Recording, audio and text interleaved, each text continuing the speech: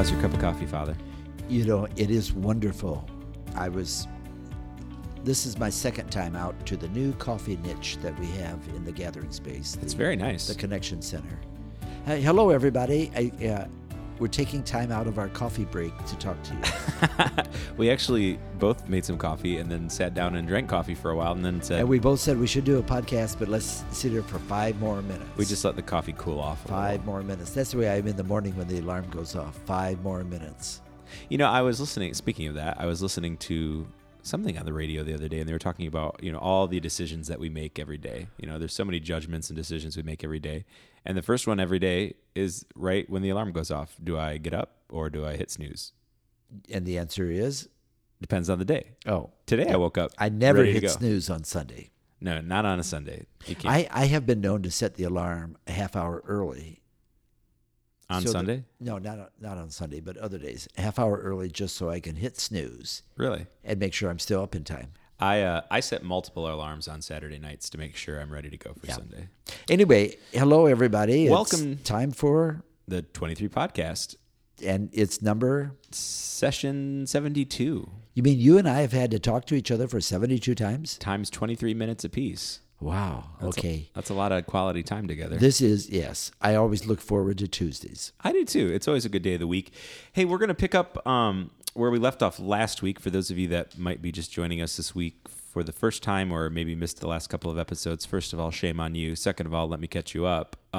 We have been going over the dedication mass, just so people kind of have an idea of what to expect when they come, or if for some reason you're not going to be here, you kind of have the background of what will be taking place there. So last week we talked about the Litany of the Saints and the placing of the relic in the altar. All of this takes place after the Liturgy of the Word. So we've had the scripture readings and the homily. Correct. And then I left off last week talking about this beautiful prayer of dedication that the bishop will pray. And I'm looking at the text right now. It takes up a half a page, a full page. It's 1.5 pages long of text. I mean, not solid text, 12 Not solid text and rather large print. But it's a little bit of a lengthy prayer, but really beautiful words. And then that takes us into our conversation today, the anointing of the altar and the walls of the church. With chrism. Sacred chrism.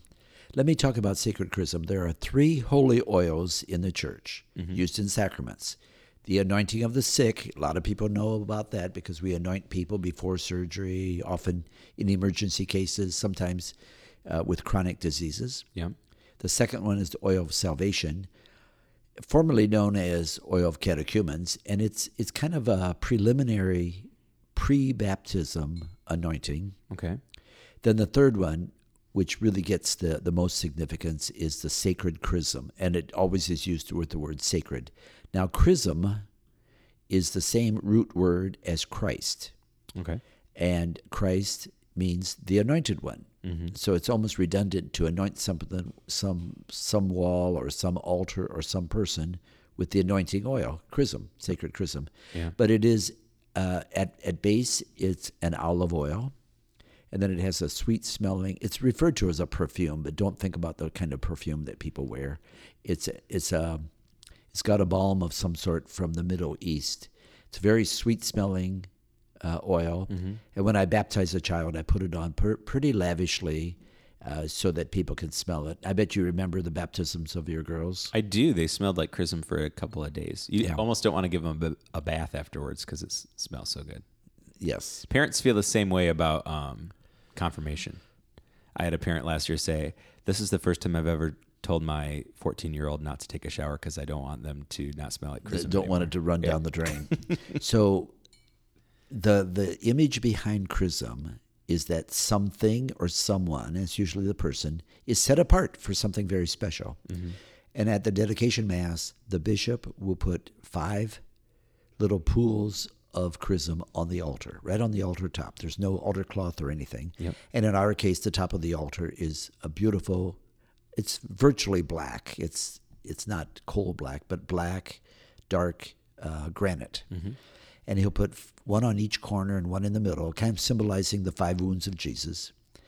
And then very methodically, he will spread the oil out to cover every single bit of the altar top.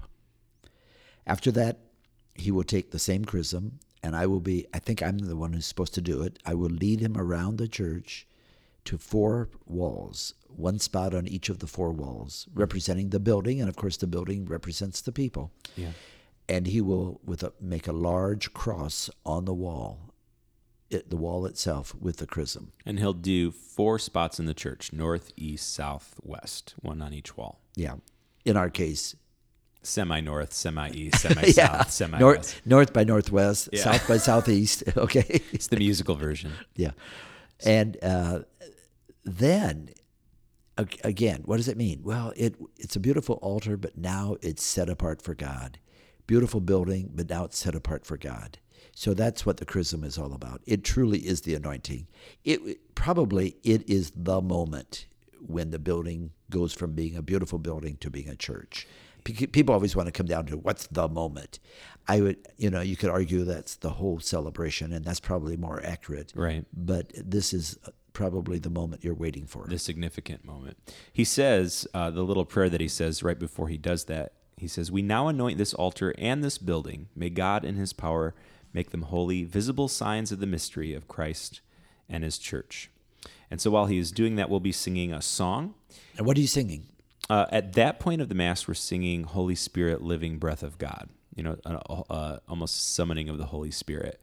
It'll be beautiful. I hope so. That will tie people in with confirmation as well. Yeah, exactly. And then once he returns back into the sanctuary, which is the area where the altar is in the church after walking around and anointing the walls. And I'll try not to trip him as we're walking around. That would be good. We move into the next portion of the dedication Mass, which is called the incensation of the altar and the church. And it begins with this. The bishop says, "Lord, may our prayer ascend as incense in your sight. As this building is filled with fragrance, so may your church fill the world with the fragrance of Christ." Now, we have a very large church, so we have to do a lot of incensing to fill it with fragrance. Yeah. Normally, the bishop or any priest, when we're incensing the altar, we walk around with the thurible. We incense it that way. Yep. In this time, however, a large brazier is set literally on the altar. It's got hot coals burning inside it, and the bishop will put on lots and lots and lots of incense, and the smoke will go billowing all over the place. So the reason we introduced that new song last weekend called Worthy of It All is for the moment in the bridge, that text that we sang, day and night, night and day, let incense rise. That's what we're going to be singing in this portion of the Mass. Yeah. I was reminded the words, not melody or meaning, but the words night and day of the old Cole Porter song. But that's just me. That's not where I was. Yeah, okay. But I think it's going to be a really cool moment of the Mass. I'm looking forward to it. So I think it's going to be a beautiful moment. And then after that brazier is on the altar and it's billowing, Deacon Tom will actually walk around the church at that point. And also incense the people. Yes. Very, very significant. Of course, we incense the clergy, but the people are the church, so they will be incensed as well. Exactly. So folks, with that, may we move on to this week, because we've got only 2 more Sundays in our present worship space. let me ask you, you said at one of the Masses this weekend that makes you a little sad. Yes. I think people might be surprised to hear you say that. You want to expand on that a little bit? I'm not sad about going into the new space. That's very exciting. But this has been home for me for 10 years. Yeah. It's almost like, you upgrade your house, but the other house, that's where your kids grew up. That's where you have wonderful Christmas celebrations, Thanksgiving dinners.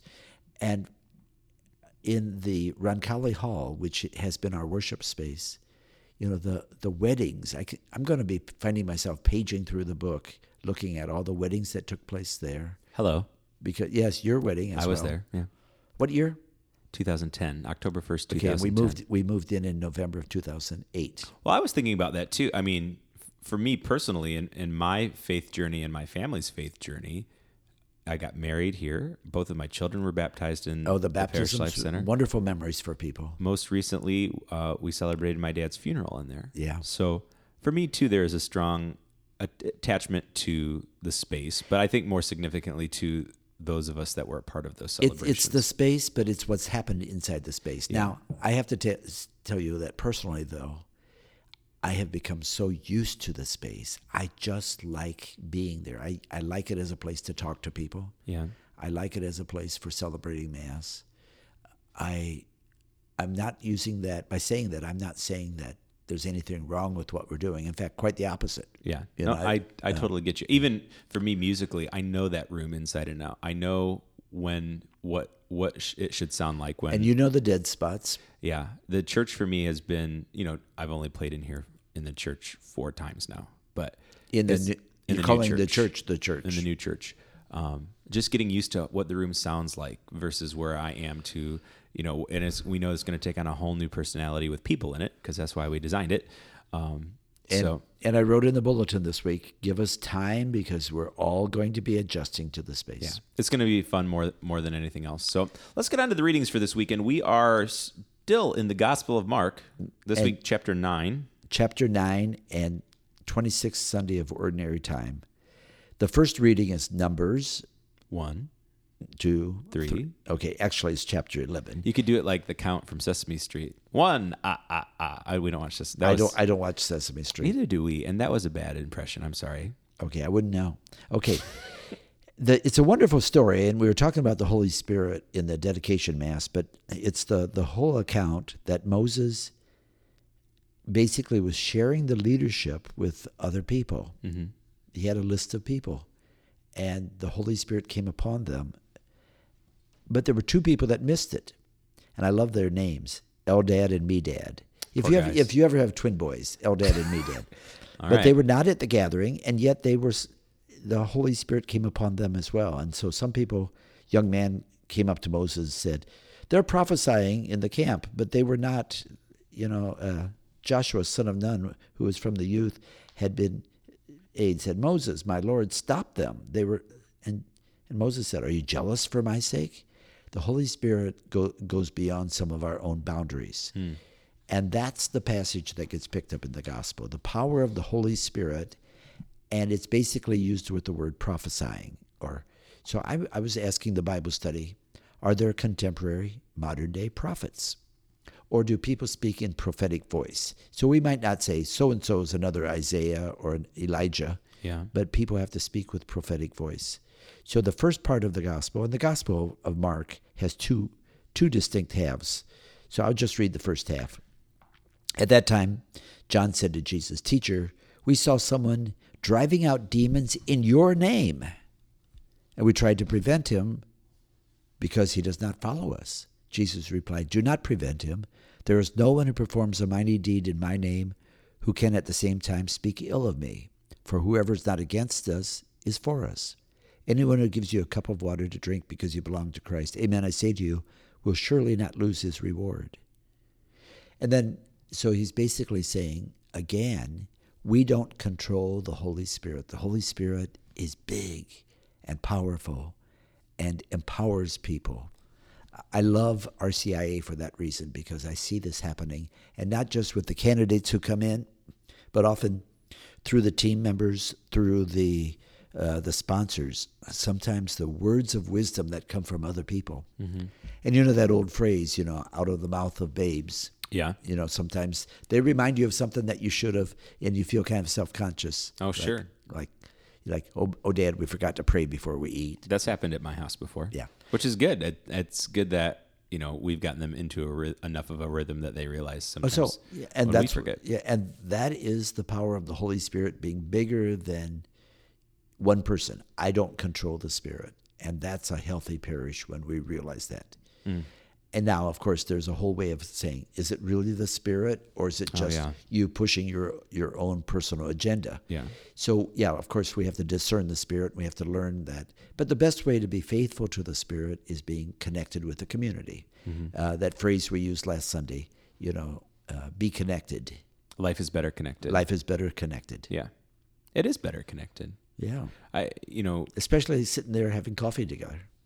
Look at us. Yeah. I think, I've been doing it for years, but I think I'm going to officially call it the coffee ministry. Just drinking coffee with people? All day long. That's called retirement. You're not there yet. Oh, no. In terms of the Holy Spirit, do you think at this point, we always say, well, the Holy Spirit, quote unquote, came upon the apostles at Pentecost.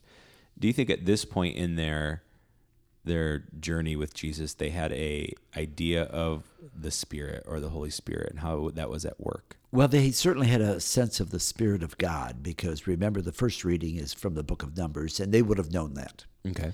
So the concept that the Spirit of God spreads itself onto people and into people was not new. Mm-hmm. Now, to talk about it in a full-blown Trinitarian philosophy or theology, Father, Son, Holy Spirit, they probably weren't there yet. They weren't taking any master courses on Trinitarian theology. Exactly. Right. It was undergrad. We always talk about the Holy Spirit with the confirmation students, and it's such an sometimes abstract thing to try to talk to a 13-year-old to, much less an adult. What would you say are some of the key takeaways that people need to be aware of to kind of recognize the Holy Spirit in their own lives? I think it's the better inclination within you. Not just that you were taught well and that suddenly the idea of defending the kid that's being bullied by someone else. Yeah. That could be a sign of one of the gifts of the Holy Spirit. Uh-huh. But it could also be the fact that you were trained well. Mm-hmm. And those are not mutually exclusive. So maybe the Holy Spirit even works through your parents in how they train you. But you can usually know that it's the Holy Spirit. If it's positive, it builds up and doesn't tear down. Mm-hmm. It's unitive. It connects with other people. It's always the Holy Spirit's always about unity. I am finding more and more the sense of proclamation. The Holy Spirit allows you to proclaim truth. Truth as far as we know it. Yeah. I don't know if anybody has the right to say, I've got truth. Right. Because, we might say, I want to live by truth, but we don't fully know it because truth with a capital T is godly, and we don't know God. The Holy Spirit empowers us to go beyond ourselves. The Holy Spirit is always consistent with the Scriptures. So it's not the Holy Spirit if it says, I want you to go out and invest this money and get rich so that you can have your vacation home. Now, I'm going to have to make a phone call real quick. I'm sorry. No, that might not be anti-Christianity. Right. You can plan ahead. Yeah. But I'm not sure that's actually the Holy Spirit that's saying that. Do you think sometimes, too, it's something that's challenging? It's maybe not necessarily safe. It makes us go outside of our comfort zone a little bit. I think I've always lived my life on the edge. People have often asked, why do I travel the way I do? It's third world countries. Mm-hmm. I've been in countries that have been while war was going on. Mm. I was in Nicaragua while the Sandinista War was happening. Mm-hmm. Going into death row on a regular basis. There's been any number of times I've done things like that. Yeah. It's not just physical danger. It's like, yes, living your life on the edge in the sense that the Holy Spirit's pulling you to something beyond your normal comfort zone. Yeah. Did you want to talk at all about the second half of the gospel? Well, the second half of the gospel is so misused, but I'll go through it real quickly. It goes on.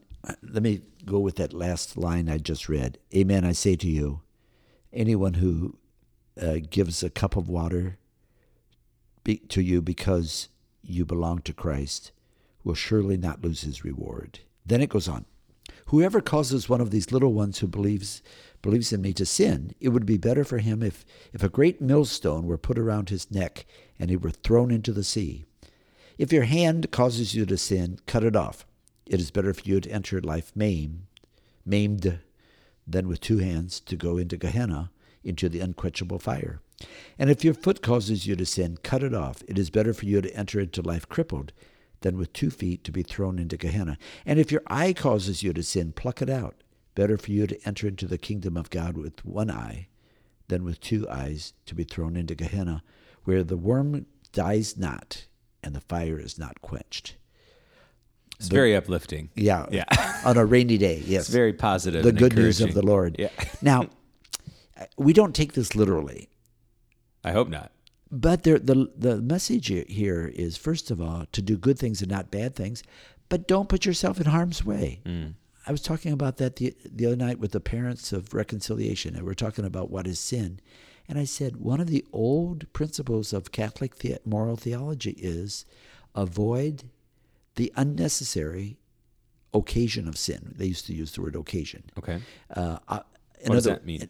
Well, you don't put yourself where you are likely to be tempted beyond your strength. Yeah. If, for example, you are a greedy person and you tend to want to steal things, then you don't volunteer to be the treasurer of the soccer club. No. You don't put yourself in harm's way. Yeah. Same thing, nowadays there's so many temptations on the internet, whether it's gambling or pornography or just plain waste of time. Right. You don't put yourself in harm's way. Yeah. But I could say that about many, many things. And it's there, the temptation. So you have to step away from it. How do you learn to do good? You surround yourself with good people, the things that build up, whether it's the music or what you choose to watch on TV or movies, what you choose to read, certainly the people you hang out with, how you spend your time. You mentioned making decisions. Yeah. We have to make decisions all the time. We don't just fall into things. And it's always called the unnecessary occasion of sin. Once in a while, you cannot control it. You might have to work with some people who are always tearing down and destroying. And then you really need the grace of God.